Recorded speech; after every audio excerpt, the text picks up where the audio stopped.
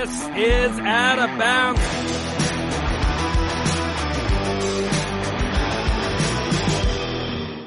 This is Out of Bounds, and things just got real out of bounds right before we went on air. It's your home for the weird, wacky, and wild in the sports world. I'm John Alba. That's Mia O'Brien, and boy, howdy, do we have some crazy things to talk about tonight. Literally, just as we went on the air, we will get to that in just a few minutes with Shohei Ohtani news that none of us were expecting. But Mia, what's going on? You were not on the road this week. You were not doing anything crazy. It seems like the good news, John. Oh, sorry. We're still working on some technical difficulties, John. So stand by, buddy. You sound fine, but go ahead. There we go. Okay. I'm in the middle now. There we go. We're going to get her taken care of. But we have just absolutely insane Shohei Ohtani news that broke just before we went on air. Let's get Mia back in here now. We're back. We're going to get to that Shohei news in a little bit. So anyway, I was saying, Mia, it seemed like not too bad of a weekend for you, huh? Oh, no. It was a very relaxing weekend, minus the fact that geriatric Joe Flacco went up and down the field on the Jaguars, and I had to hear about it all day today. But other than that, good weekend of calling some high school basketball, not having to travel to Cleveland in the snow, and life is good aside from that. The only thing that I will tell you is that good weekend in that the furniture at my home was finally built. That's good. And the plan was to be broadcasting from the home studio for the first time this evening. However, about 8 minutes ago, I went into the home studio and discovered that the little guy had decided to test the studio before us. And so by that, I mean my cat had an accident in my home studio. And so shout out to Terrence. And instead, here we are still at the kitchen counter. But next week, we will be in the home studio. And hopefully my microphone will decide to work as well. Okay, looking forward to that. Wild stuff. I can't wait for our Out of Bounds listeners to chime in on it this week. The way you can do that, you can leave a chat on YouTube. But if you want to read on air, kynchat.com, or you leave that super chat on YouTube, we're going to get your comment on the air. We're going to get your question on the air. I cannot wait for this episode of Out of Bounds, so I don't want to waste more time here. Mia, we're going to toast today to money in sports because there is a whole lot to go around from the highest earners in the game. What you got there? I have a nice White Claw inside of a bachelorette party koozie, which I'm going to the wedding of said bachelorette party. And I was going to do the classic, I'm trying to be healthy because I have all these cookie calories. But then I discovered Terrence puked under my desk. So here we go. And also the microphone isn't working. But we're going to have a show. Let's do it, Johnny. Let's do it. Okay. High money earners in sports, Mia. There's a lot of them, and Patrick Mahomes is one of them. Yes, he is indeed.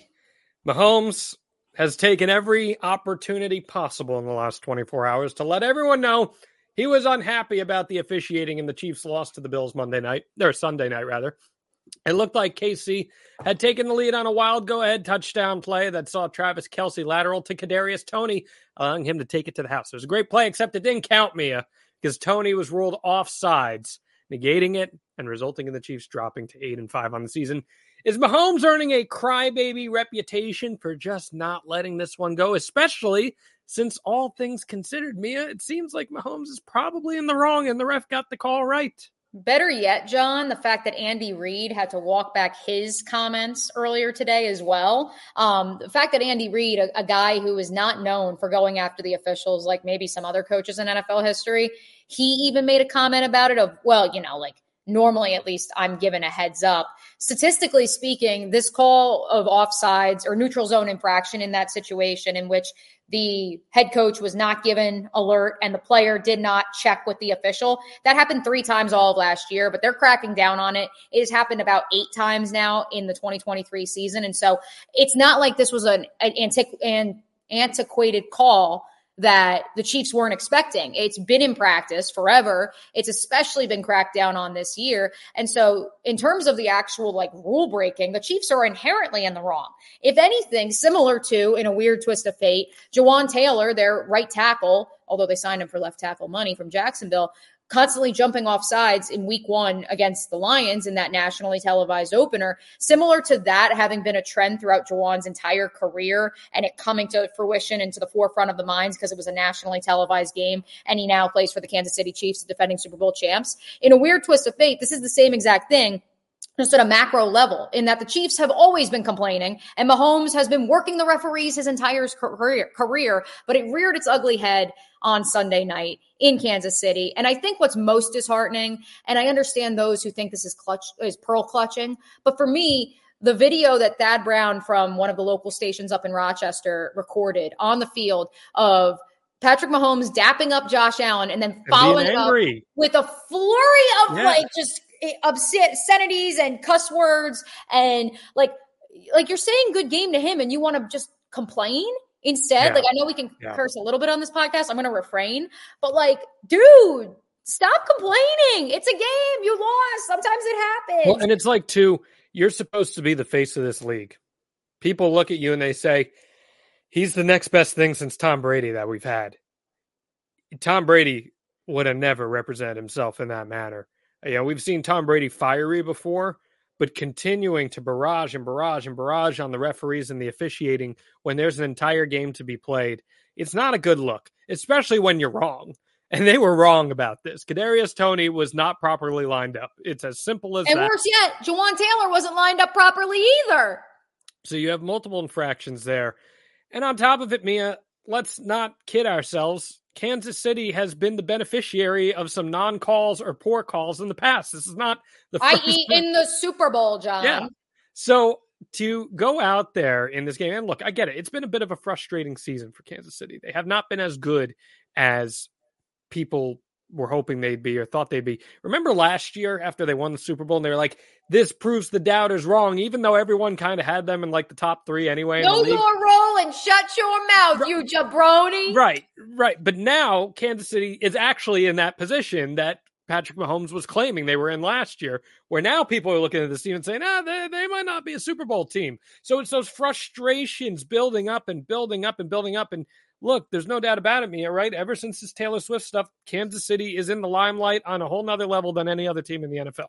It's just a reality. That's how it is. They also have won 2 Super Bowls in the last 4 years, but yes, absolutely. So I think that Patrick Mahomes owes a big apology to the entire league. I really do. And I think that some people might hear that as an overreaction, but when you are supposed to be the face of the league, you cannot be out there blasting the officiating for something they got right. Here's the other part of it too, is that I don't even think Patrick Mahomes was that upset at the referee when you boiled it down. Do you think he was just blaming something? Yes. I think he needed something to blame that wasn't Kadarius Toney. Because Kadarius Toney has been the source of a lot of frustration for Chiefs fans outside of the Super Bowl since he was acquired at the trade deadline last year. This is not the first time that he's been called for some absurd penalty that he probably should have checked himself and would have been fine with. And this is not the first time that a wide receiver has metaphorically dropped the ball for Patrick Mahomes this season. This is a frustration that is misdirected solely because he doesn't know what else to blame at this point besides his wide receivers, and he doesn't want to publicly berate them. Guess what? Peyton Manning used to berate his guys. No one said anything. They said he was a leader and he was holding people accountable. How can you not hold this guy accountable when this is not the first time this has happened? And better yet, if you really want to talk about Jawan Taylor being offsides, he's in the top 7 He's number 1 in penalties accrued this season in the National Football League, regardless of position. And L'Jarius Sneed, who is also a member of the Kansas City Chiefs, is number 7. So you have 2 players of every position player in the National Football League who are in the top 10 in penalties. Kadarius Toney somehow is not in that top 10. He probably is after Sunday night. And yet you want to blame the refs when this is clearly a trend with your team being undisciplined, and additionally, your wide receivers struggling on the field. And so I think a lot of this was just Patrick looking for something to blame and being so hyper, fixated at the moment and heated. He just decided it was Kansas City against the world and the refs are against us, which is, of course, a hilarious thing. Yeah, and it's a shame because, one of the things that people get on someone like LeBron about is they say LeBron whines, right? LeBron's a baby. And he flops. And they say the same thing about Josh Allen with the Bills, by the way. He plays the refs too. Of course. And, I understand why people say it about LeBron, but I still think LeBron's the greatest ever. You don't want to fall into that trap of having that follow you around for your career. You don't want that following you around, especially in the NFL. And Patrick Mahomes is so damn talented, and his dad played in Major League Baseball. You don't want that following you everywhere you go. I hope for his sake that he will be able to come clean here, admit that he was wrong. And, when you have someone like Travis Kelce as your teammate who's such a great representative for the league, you'd think there'd probably be a little more of a push to make things right. But then Kelce had his own issues this past training camp as well. So I don't know. Maybe something's in the water there in Kansas City. Well, I like what Scott had to say on our YouTube comments, which of course we would love for you guys to leave super chats too. That's how the network makes its dough. So we appreciate you guys. But he brings up a good point about Kelce was standing next to him, could have told him to back up. That's true. My favorite part of this whole thing was when Patrick Mahomes gets there to the podium. And mind you, at this point, he's had about 20 minutes to cool down. And he says, I just can't believe the refs did that. They took away a moment from a Hall of Fame resume for Travis Kelce, a play he would have been remembered for in week 14 of the regular season of 2023. That's a play that's going to, yes, when he goes into the Hall of Fame, this is the play that we were going to think of. Okay, yes. Thank you, Patrick. I'm glad to see you use the cool down period to its maximum potential. Man, I can't wait till we talk about Shohei. I know that's coming up in a little bit. You guys want to stick around for that because we have quite the conversation because some more news just came down about Shohei Ohtani that we're going to get to in a little bit. But we'll stick with football here, Mia, and we'll talk about a game that is, well, near and dear to you, especially this one quarterback. Yeah, thankfully I didn't have to go to Cleveland and be witness to the rise of Joe Flacco from the ashes. The resurrection, because in the words of Justin Pugh, John Alba, he was straight off the couch. I think our good friend Ian Eagle brought it up no less than 3 times in yesterday's broadcast that 2 weeks ago, Joe Flacco was at his parents' house in Audubon, New Jersey, throwing the football around with the kids, having a nice Sunday supper in between the 1 o'clock and 4 o'clock games. He even went out of his way to buy NFL, Game Pass. What? I don't even know. Sunday ticket? Yeah, Sunday ticket, because he wanted to watch all the games. Long story short, that same guy that was on the couch 2 weeks ago leads the Cleveland Browns to a 31-27 win over the Jaguars Sunday, moving Cleveland to 8-5. They are well in position to make a playoff run, currently holding the number 1 wild card spot in the AFC. He is the 4th quarterback that Kevin Stefanski and the boys have started this season in Northeast Ohio. He tossed 3 scores in the unlikely win, which, by the way, he also lit the Rams up the week before for 250-plus yards, hits the Jags for 300-plus more. It begs the question, is Joe Flacco finally elite? We've resurrected this conversation 12 years later. Isn't that amazing? Nah, listen, no questions asked, Mia. I was thinking about this a lot. This is the craziest quarterback year in NFL history. Yes. Hopefully, we never see anything like this again. And I love to talk about the proverbial torch being passed from cult hero to cult. Well, Dobbs Mania is over. I don't think we have that in the rundown, but we can throw that out there. And so now we have gone from Dobbs Mania to Tommy DeVito, who still may rise again, to Jake Browning, to now Joe Flacco. It's wild. It's one of the craziest years we will ever see in the NFL as far as quarterbacks go. And maybe it was needed. Maybe it reminded teams the value of developing a quality backup quarterback, because the league has set itself up in a way in which everything runs through the quarterback. So if your quarterback goes down, you need to have someone who can carry the mantle, at least at a suitable level, to allow your team to succeed. And if Joe Flacco is going to be that guy for Cleveland, and it's looking likely that it's going to be him the rest of the way, even though he, by the rules of the league, had to be demoted to the practice squad today. And technically someone else could pick him up if they wanted to, but the way that Cleveland will be able to manipulate the roster time, they'll be fine having him start next week. You know what? I don't know if Joe Flacco's elite, but Joe Flacco is a legend. There's no questions asked after something like this. This builds your folklore, right? He's got. You want to know what I want to give Joe Flacco credit for most of all, John? He recognized when it was time to evolve.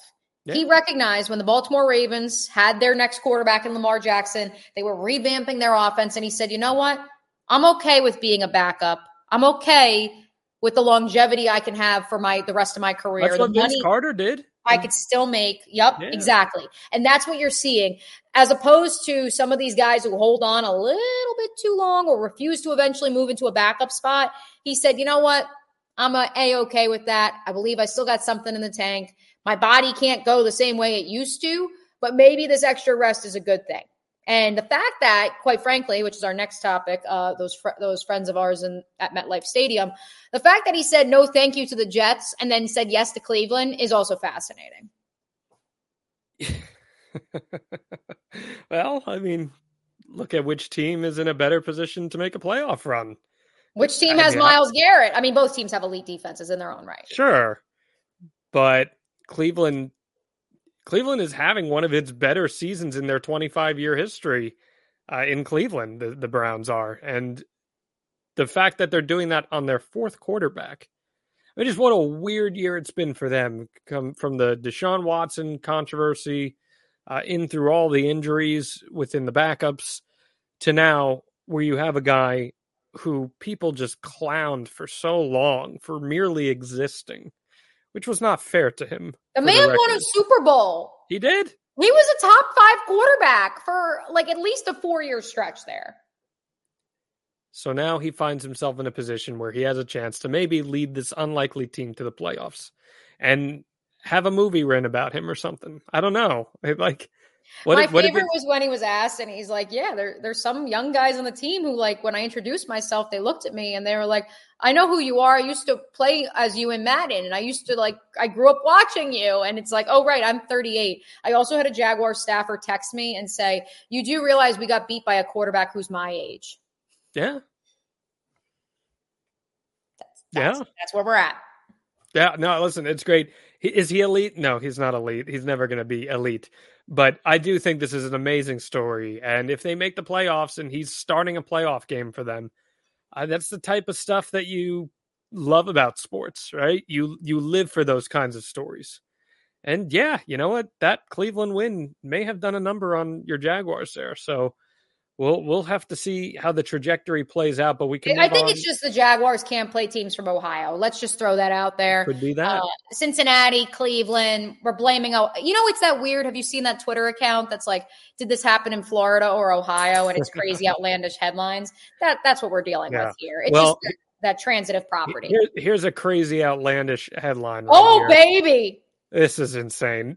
Of course, it didn't matter, but Zach Wilson had the best game of his career yesterday. The Jets walloped the Houston Texans 30-6 at home. Wilson returned under center for the Jets after there was a question of whether or not he even wanted to play or not after being benched for Tim Boyle and Trevor Siemian. Well, he goes 26 of 36, 2 touchdowns, 301 yards.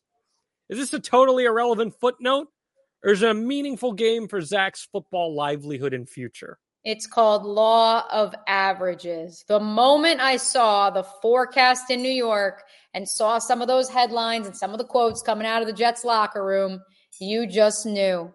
You knew it was going to happen. And there is some team out there, especially after Daniel Jeremiah's comments a few weeks ago on the Move the Sticks podcast, that if he could get a perfect situation and a complete redo on a quarterback's trajectory, his pick would be Zach Wilson. There is going to be a team out there, because I don't think he'll be on the New York Jets roster next year. There will be a team out there that says, you know what? I think we could try to figure and fix Zach Wilson. As a starter? As a eventual starter. I think it's a team that has a quarterback right now, i.e., I don't know, the Minnesota Vikings perhaps. They re-sign Kirk Cousins or Josh Dobbs. If they let's say they do make the playoffs and thus they don't get a high draft pick and they can't draft a quarterback of the future, I could totally see a world in which O'Connell says, you know what, I'm an offensive genius. I can figure this out. Let me get him in here for a couple years in my system and we'll build it around him. I think that this did wonders for the long-term trajectory of Zach Wilson's career. One game. Oh, I agree. It's one game, but it's going to be enough. I'm asking you. You're saying one game did long-term wonders for the trajectory. Because what did we lead off the show with saying, John? That this is not this year has been an indictment on why you need to have a great backup quarterback. Oh, I think Zach Wilson, regardless of what happens, is going to get a look as a backup quarterback next year. And it's not going to be with the New York Jets. It's going to be somewhere else.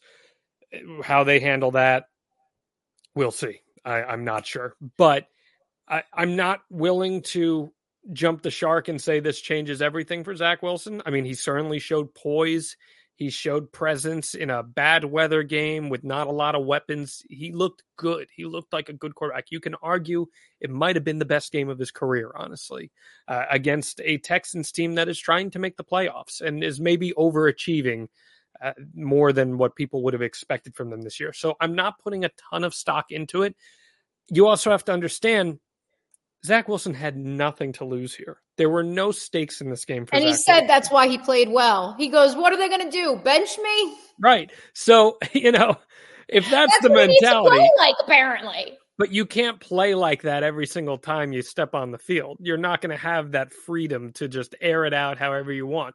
The Jets had nothing to lose by giving Zach Wilson a shot here. And now apparently because they won, they're trying to say that Aaron Rodgers might come back on Christmas, which is just still asinine. But it's an insult to doctors everywhere, but continue. Of course it is. But that monkey sweat aloe or whatever he's using is going to try to get him back out there. Anyway, I do think give him another good game. If we get another good game out of him, maybe he's playing himself into a solidified backup role with another team next season. Yeah. But I'm not ready to declare that after one game. The comp I would give, and maybe this is another potential landing spot as well, depending on what they decide to do with their quarterback situation, would be when the New Orleans Saints acquired Jameis Winston. I knew you were going to say the Saints, but Jameis Winston is better than Zach Wilson. They're not wrong. Like, substantially better. I get it. But is New Orleans, therefore... I get that Jameis Winston turned the ball over a lot, but he also was a productive offensive quarterback. He could, right. He just was a turnover. Like, that's the thing is, like, he could throw 4 picks, but he could throw 5 touchdowns. Yeah. So I understand where Zach Wilson has not been able to throw touchdowns this year. And obviously Sean Payton's not there anymore. And so, like, you can't say, oh, New Orleans is the new Alabama rehab. Like, how Alabama is to coaching rehab is what New Orleans is for quarterbacks. But I don't know, like, that's a situation where, like, let's say they do win the division. They're not going to be picking one of those elite quarterbacks, at least I wouldn't think, unless like a 24-year-old like Bo Nix or Michael Penix Jr. falls to them, or Jaden Daniels inexplicably falls to them, although I don't think that happens because I think Bill Belichick has other plans. You look at them, or since we mentioned Sean Payton, you look at the Denver Broncos, who as of right now are jockeying for position to make the playoffs. They will not be in a position to select Russell Wilson's successor with their first round pick in quite some time. And so therefore they're going to have to come up with another workaround. I'm not saying there aren't teams out there. I'm team not traded for Trey Lance. Like, anything's possible. I'm just not ready to say, like, this is a new Zach Wilson after one game that had no stakes. What did I say at the top? Law of averages. You knew the Jets were going to find their way to win a game. Their defense would have to play their tails off, which they did. Weird weather game. Stanford Steve apparently said earlier in the week that was the one game college. Well, I guess there's only one college game in the NFL or NBA or any that he said he was not touching because the line was weird from the jump, that it dropped from like 5.5 in favor of the Texans to 3 on game day. And yeah, there was some greater being in play. Maybe it's all thanks to the monkey sweat that Aaron Rodgers has on his ankle. Maybe so. Okay. Been teasing this all show long. It's time to get into the big show with Shohei Ohtani, and there's some breaking news on top of this. So Mia, go ahead and set the stage first. Yes, because I know, John, you're excited to report all this. The Shohei Ohtani sweepstakes was full of drama, full of twists and turns. Baseball fans thought he was headed north of the border to the Blue Jays initially, when DodgerNation.com, LOL, reported that he was headed to Canada. Then he reveals on his own terms via one of the funniest Instagram/Twitter posts you will ever see that he had signed a 10-year, $700 million deal with the Dodgers for the biggest contract in American sports history. Number one, John, hit us with those breaking updates. Number two, is any player actually worth $700 million? Although now we're finding out maybe he's not getting that full amount. Number three, was the secret free agency good or bad for Major League Baseball? Okay, lots to unpack. I'm gonna sit back and listen to my baseball connoisseur and my source. Yeah, lots to unpack here. So first off, I'll go backwards. The free agency thing, and I mean, you can chime in on this too. It was kind of fun having no idea what was going to happen. I mean, I feel Buster only begs to differ. I mean, I feel bad for Blue Jays fans who had the misreporting pretty much having them thinking that Shohei was coming to them, and he wasn't. And apparently it wasn't close to happening either. So I do feel bad for them. I mean, how do you feel about the secrecy surrounding it? I thought it was awful. I like, because it wasn't like the secrecy in that, like Hunter Dickinson, for example, when he was transferring out of Michigan, but he was like going on official visits to all the blue bloods and like posting pictures and like sending cryptic messages on social media. Like that stuff is funny to me. This, to his credit, was the right thing for Shohei because he wanted to stay out of the limelight. But the mystery surrounding it, I mean, maybe not great for growing the game, aside from everybody just being like, oh, where do you think Shohei's going to go? I don't know. Where do you think he's going to go? So I think it would have been better if, like, and again, this isn't his MO, and that's why this was always the way it was going to play out. If he was like being wined and dined by 5 different teams in Nashville, like that would have been intriguing to me. Okay. So here we go. Ready? This is a $700 million contract. And we had heard when he signed it that there was going to be a historic amount of deferrals in this contract. So what do I mean by deferrals? I mean money that he will not be paid now, but much further down the line instead. And the reason he did that was because he wanted the Dodgers to be able to build a winning team around him. He wants to win. Because they don't have one right now. What's that? They don't have a winning roster right now. Well, but I'm saying he wants to win. And Shohei Ohtani, outside of baseball, is making $50 to $100 million a year off his endorsements. He's the most popular man in Japan. And you combine the big step he took in American endorsements this past year, he's doing well in that sense. He is the most talented player you and I have ever seen play baseball. We've never seen a man as talented as Shohei Ohtani. So the $700 million, let me put it on this surface level and just say this outright. It will pay for itself within 6 years for the Dodgers. They will, attendance-wise, it will pay for itself. Merchandise-wise, it'll help TV rights, everything. It will pay for itself at the end of the day. Will they win championships with him? That's what we're going to find out, right? But here's the news that came in just as we went on the air. And that is, this is so crazy. Shohei Ohtani, over the course of this 10-year contract, is only going to make per year $2 million. Now, by the structure of the contract, you would say on the surface, he should be making 70. It's a 10-year deal worth $700 million, right? Mm-hmm. But because of the deferrals, he instead will be making just $2 million a year because he wants the Dodgers to be able to build a winning team around him and pay whatever they got to do. If they got to go get Yoshinobu Yamamoto, they're going to do it.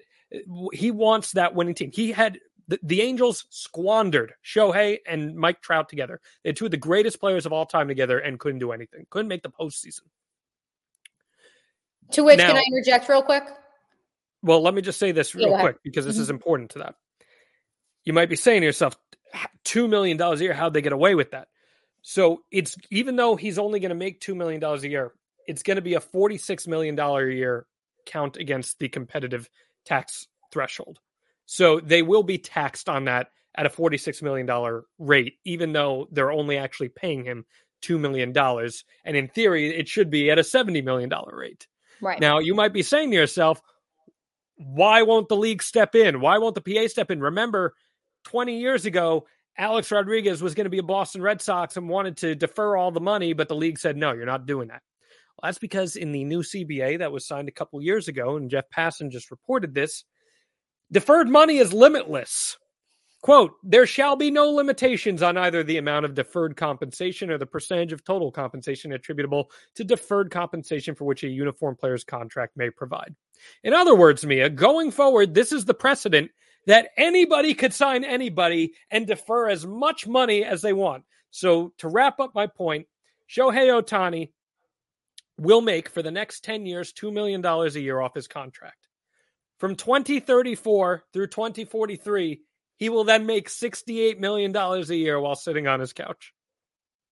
There you go. What were you going to interject with? I was going to interject with, is this more of a Bobby Bonilla plan versus an Aaron Rodgers No. only counting as $1 million against the cap because he gets X amount in guaranteed? It's neither of those. This is unprecedented. This has never been done in sports history. Because think about this now, Mia.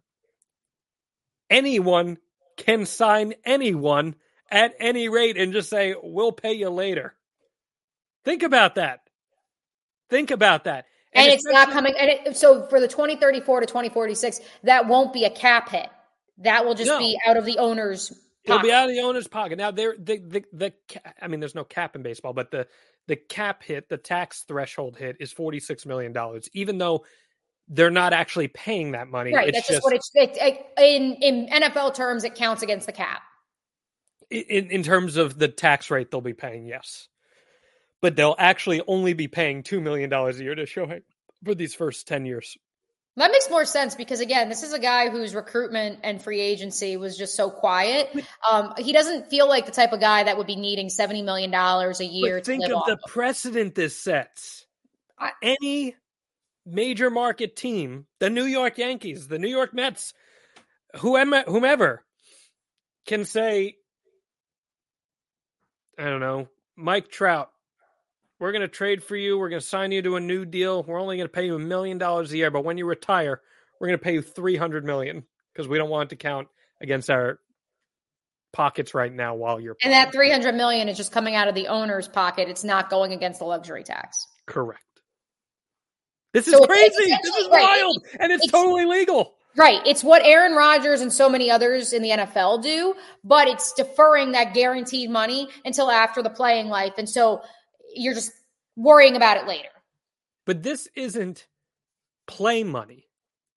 This isn't, we'll pay you. It's guaranteed. Like, that's my point. It's like guaranteed. Bobby Bonilla.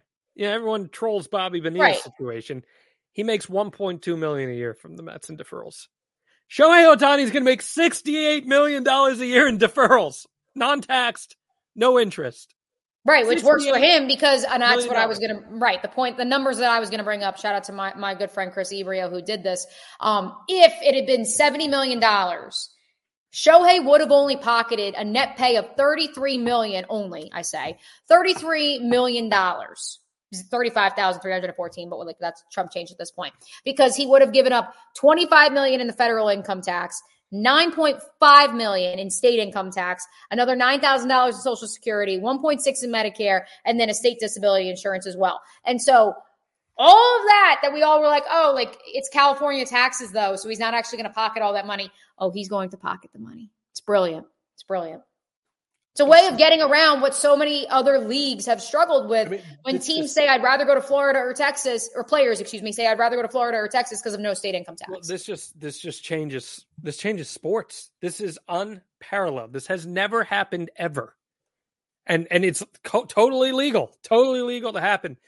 I mean, small market teams, how are they ever going to try and, that's a whole nother thing. That's a whole other conversation where if you're rich. No, but I think it can be compared to like the NFL because like that was the big question with Joe Burrow. But you can't compare anything to the NFL because there's a cap there.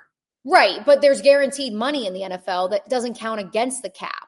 And that's something that there are teams, i.e. the Jets with the roster they've currently constructed around Aaron Rodgers. Aaron Rodgers' cap number is only like $1 or $2 million because they gave him $50 million in guaranteed money up front and said, okay, here you go. Here's the rest of your salary. They do it all the time when they restructure deals. And so if anything, I would compare this, when you make the point about small markets, that was the biggest concern with the Bengals and Joe Burrow. Because since they're trying to pay lots of guys and because notoriously they're a quote unquote cheap organization, would they be willing to give him the guaranteed money that a Lamar Jackson and a Justin Herbert had already gotten and thus the market rate? Because that would be coming out of the owner's pocket, not the actual cap number.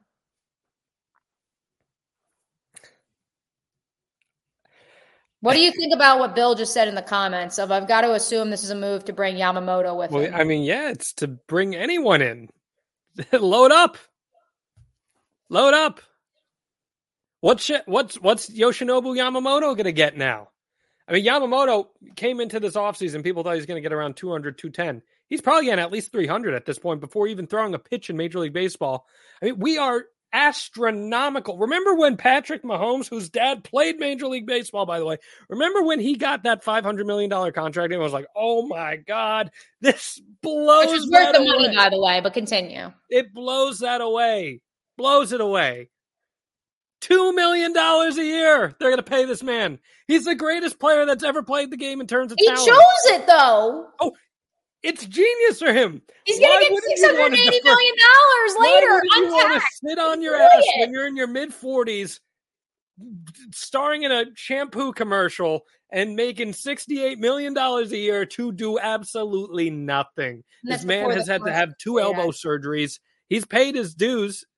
I mean, come on. I mean, it's genius on his behalf. It just, I am very worried about the precedent that it sets because, man, I mean, but this is unfortunately because baseball doesn't have a cap. I feel like it was kind of inevitable that this loophole would finally be discovered. It's not. Let's be real. The Yankees, which we're going to get to the Yankees here in a second. The Yankees spent how many years, flirting with the luxury tax and just throwing money at people and people saying they're going to go over the threshold. Oh no. And George Steinbrenner was like, I don't care. Well, the threshold didn't exist back then. The thresholds only existed for more or less the last 8-9 years. What was it? The luxury cap. There was no cap. There was no nothing. It was just how it was. He was just spending money. But they invented this tax threshold, essentially this third tier because of Steve Cohen with the Mets, where you're taxed at 110% rate if you 3 seasons in a row go over the tax threshold. This is crazy. And look, it leads into our next topic because for all we know, if the Yankees want to get a deal done with this guy, maybe they'll try to circumvent the situation in a similar way. Yes. There we go. Hit us with it. Yes. The do you want to I'll tee you up. My apologies. I'll tee you up. So I should tee you up on this anyway, because the Yankees struck a blockbuster deal for former Padres outfielder Juan Soto last week, sending 5 pieces, including prize pitcher Michael King to San Diego in return for Soto and outfielder Trent Grisham. And it begs the question, Mia, have the Yankees finally caught up to the rest of Major League Baseball? Would you like to share with our audience, John, the first thing I texted you when you said, hey, industry source tells me the deal is done? What was the first thing I said to you? I'm finding the exact wording. Stand by. Because it was iconic. Scrolling up. You asked if Hal has Juan Soto's cell number, which of course is an allusion to him not having Derek Jeter's cell phone number. I think this is a good step for Hal. He's finally leaning into what the world is that his father built firsthand. That's how I feel about it. So is the evil empire back? To be determined. I agree with Scott in the comments. They probably still need some more pitching help because they need some more bodies besides Garrett Cole. I think that you could never not have enough depth. And if you go through those Yankees teams of the 90s and even the 2009 World Series team, that was a hallmark in addition to highly prized free agents that they threw a lot of money at, which obviously now they can defer said money if they were to recreate that magic. But no, this is a step in the right direction because the Yankees are supposed to be making blockbuster deals like this, especially around the MLB GM meetings and hot stove season. This is a trademark of who the Yankees are. And so that makes me happy because it's a throwback to our childhood. Mark my words, this whole deferral thing is going to be a massive holdup with the next CBA because this probably slipped in there and people were like, wait a minute.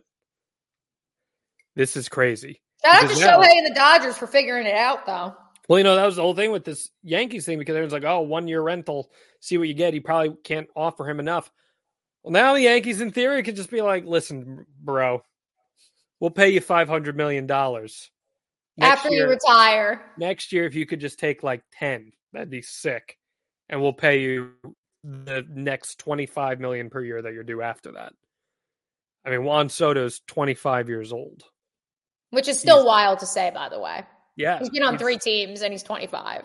And he's an all-star. And he is on a Hall of Fame trajectory. Yeah. I didn't want to say it. You can. No, he absolutely is. His similarity scores and his comps, they're comparable to Ted Williams. I mean, he is legitimately, I can't overstate this enough. I said this on SNY the other day too. Juan Soto is one of the greatest hitting acquisitions the New York Yankees have ever made. And that's not hyperbole. That is simply off of his track record so far. Will he live up to that? We'll see. But this is the evil empire coming back and making a move they needed to make. They had to make it. If he doesn't work out, if he gets hurt and misses most of the season, or if he flops, you can't be mad at the Yankees. The Yankees they had to make this move. They had to make this move. He changes the dynamic of their let's lineup. also begin with the fact that they had to make this move because how many left-handed hitters did they have total? That's why they needed to make the move. I'm talking like in the grand scheme of 162 games last year. How many left-handed hitters did the Yankees have on their roster? I think it was like 5, maybe. I don't think they have that many. No. Right. No, Anthony Rizzo.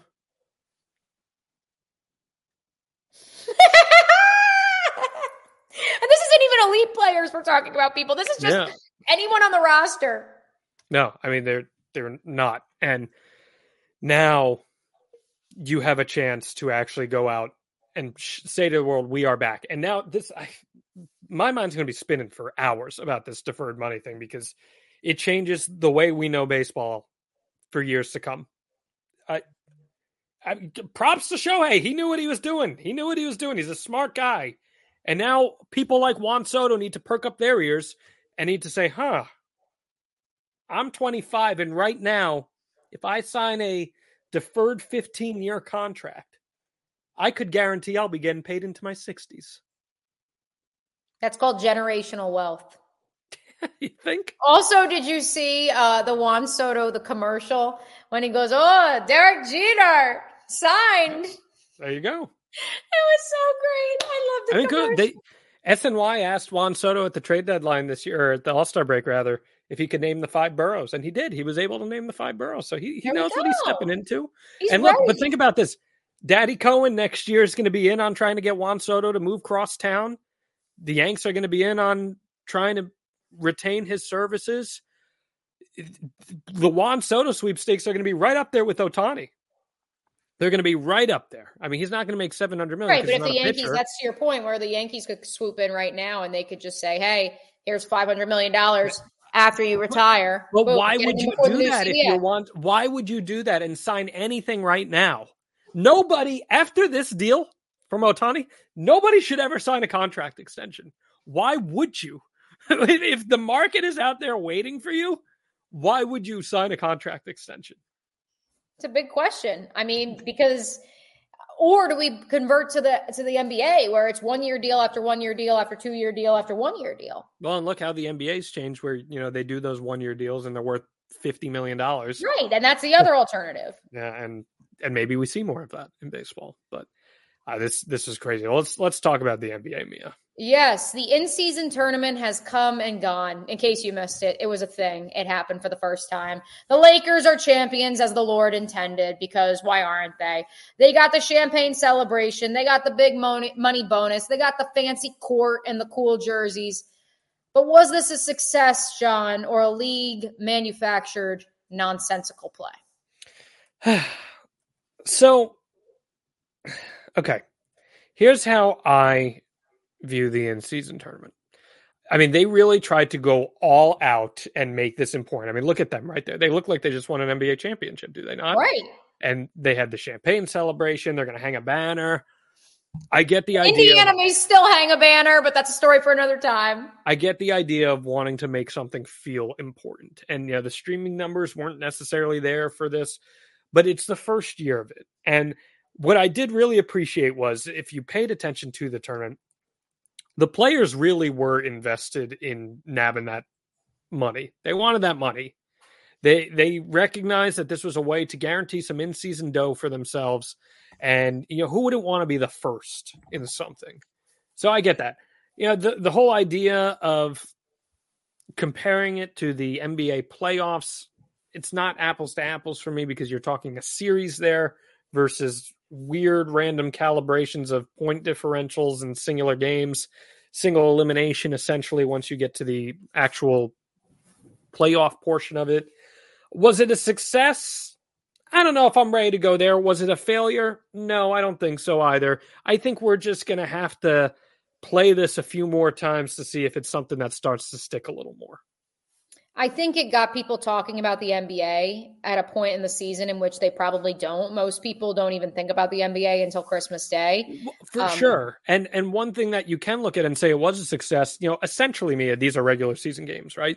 Mm-hmm. Viewership was generally up like 20% on the national games. It increased the value of a regular season game, and it also forced teams to play their normal starting lineup as opposed to load management, which was the goal. Correct me if I'm wrong. Yeah, I mean, that was one of the main goals of it. Yeah, for sure. So I think on the surface level, it didn't hinder anything. There are minor advantages to it. You could argue, was it a little over the top doing a full-blown championship celebration and champagne? Maybe. This tournament wasn't the grind that a typical postseason is. So perhaps that was a bit overzealous. Ultimately, though, I was fine with it. I thought it worked as intended.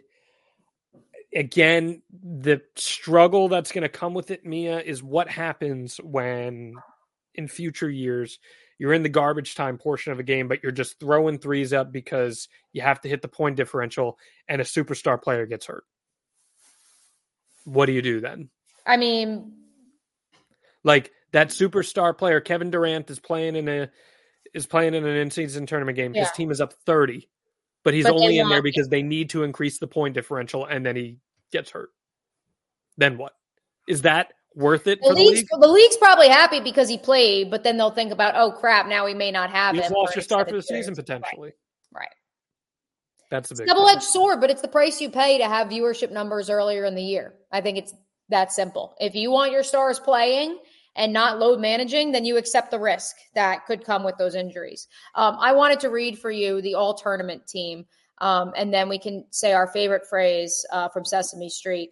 The all-tournament team for the inaugural NBA in-season tournament: Anthony Davis, LeBron James, Giannis Antetokounmpo, Kevin Durant, Tyrese Halliburton. One of these things is not like the other. I give Halliburton a lot of credit. Yeah, and as much as I love to make fun of the Indianapolis sports scene because Jim Irsay will hang a banner even if you only played for the Colts for 3 seasons. And that's why I think the Pacers may still hang a banner of in-season tournament runner-ups in the inaugural year. Tyrese Halliburton's a baller. I'm happy for him. And I think that that's where this in-season tournament is awesome because it can get names like him that are fringe trying to get to that upper echelon. Exposure. Hell yeah. Absolutely. Gives him massive exposure. He got to go toe for toe with LeBron, even if the Lakers dominated the championship game. And so I think that part of it is huge because that's how you're going to develop other stars. And hey, LeBron won something that Jordan never won. I heard that this morning on radio too. For everyone who wants to say LeBron is better than MJ, I don't see Michael Jordan's Chicago Bulls banner for the in-season tournament. Just saying. Yeah, don't see that hanging from the rafters. Or for that matter, the Washington Wizards. Speaking of Indiana, there's a special superstar who may be headed there, John. Let's wrap with this. Let's wrap with it. I know you're very excited to talk about this. Iowa superstar Caitlin Clark became the 15th player in Division I women's basketball history to reach 3,000 points for her career. She becomes the first player in Division I, men or women, to record at least 3,000 points, 750 boards, and 750 assists. So it is a simple question to ask, Mia. Is she the greatest college basketball player ever? She isn't even done yet. That's the crazy part. And there's an argument that says yes. I am going to reserve judgment because you got to give me a take. Well, so here's the thing. Here's your take. You ready? I don't think she goes to the WNBA draft. You think she holds off? Nothing against the Indiana Fever. She is making a boatload of money at the University of Iowa through NIL. She's in every major national commercial. I'm sure in New Jersey you get her. We get her here in Florida on State Farm commercials. Like, hello. You couple that with the reality of she has always viewed herself as more than a basketball player. She's going to get her MBA because she's already in the Tippy School of Business. She's going to stay another year. Maybe that means that, There's another WNBA team out there that thinks, oh my God, now we could potentially get her. She thinks she has more of a reach right now playing college basketball than she does playing professionally, whether that's in the WNBA or overseas. I know this from talking to people around her. She knows that when she goes to the WNBA, the hope, similar to Sabrina Ionescu, who, mind you, great player in her own right, who also broke plenty of records, the hope is that that will bring up viewership for the WNBA. I don't think so, because I think women's college basketball is so unique in that as we are in this age where we question, are college football players really professional athletes? Are they actually amateurs? Are these crazy NIL deals being signed in men's college basketball? Are those guys really professionals? Are they actually still student athletes? She is the throwback, and I think there is this weird nostalgia around just women's college basketball in general and how wholesome it is. And she's the ultimate wholesome girl. And so I think she's staying. I don't think, even though the Indiana Fever won the WNBA lottery on Sunday afternoon, I don't think she's going to go. I think she comes back for another year. And in turn, I think she demolishes every record that there has ever been. And then, yes, she goes down as the greatest college basketball player of our time. Yeah, I think she is. I think the way in which she's commanded interest to the women's game is just different than pretty much anybody ever has, which is amazing. You're right about the NIL stuff. She's probably making more money now than she'll make professionally, which is really messed up in and of itself. But I love the way in which she handles herself, how she recognizes the assignment all the time, and she always be marketing. That's what she said at the golf outing we went to with her. Always be marketing. She carries herself well. She's a great representative for the sport. She's a baller. Yeah, I mean, no disputing it on my end. I think she, at least on the women's end, she's the greatest college basketball player ever. Yeah, and by maybe the end of her 4 years, it's not exactly apples to apples, but there's going to be a fair argument to make that she is the best of all time, which is pretty wild to think about. It's wild to think about, and we'll end on this. I saw her in high school. I was told she was the number 3 player in her class, and I said, her? Really? And here we are. Beast of the week time, Mia. Who was or who did the most beastly thing in sports this week? Oh, I know we already mentioned his dad, but I want to give a shout out to Bronny James. That's the answer, man. It's Bronny without question. Not just, and I understand they lost to Long Beach State, who's not an awful team. I understand he only had 4 points. But I think this is not only a tribute to Bronny and what he's been through over the last 5-6 months since he went into cardiac arrest on the floor at USC's practice gym. I think it's a credit to the Mayo Clinic team. Shout out to my local Mayo Clinic here, although he was treated at the Rochester campus.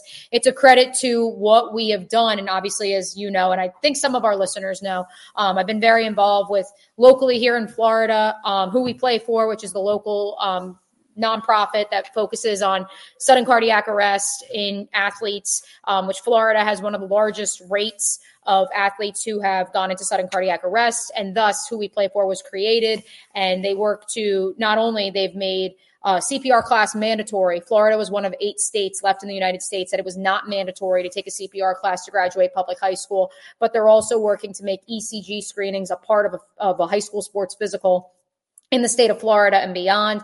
Clearly, Bronny James was discovered to have had a heart defect. He had never had an EKG before screening. And so if he had had an EKG screening, they may have caught this earlier. Thankfully, the medical personnel that were there for Damar Hamlin were well trained in CPR, which thankfully is becoming more and more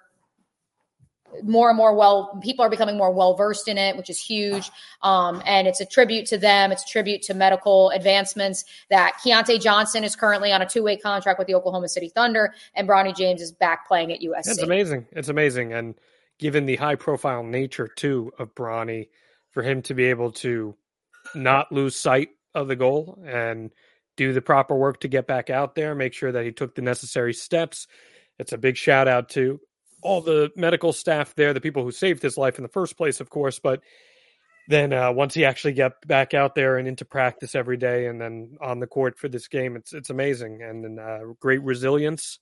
You hope that Bronny is able to have a healthy career, but more importantly, have a healthy life. And this is awesome. So Beast of the Week, no questions asked. This has been Out of Bounds. She's Mia. I'm John. We'll see you next time right here on Know Your News. Roses are red, violets are blue. I clicked the subscribe button. You really should too. If you like videos about real news stories that are funny, stupid, or weird, subscribe now.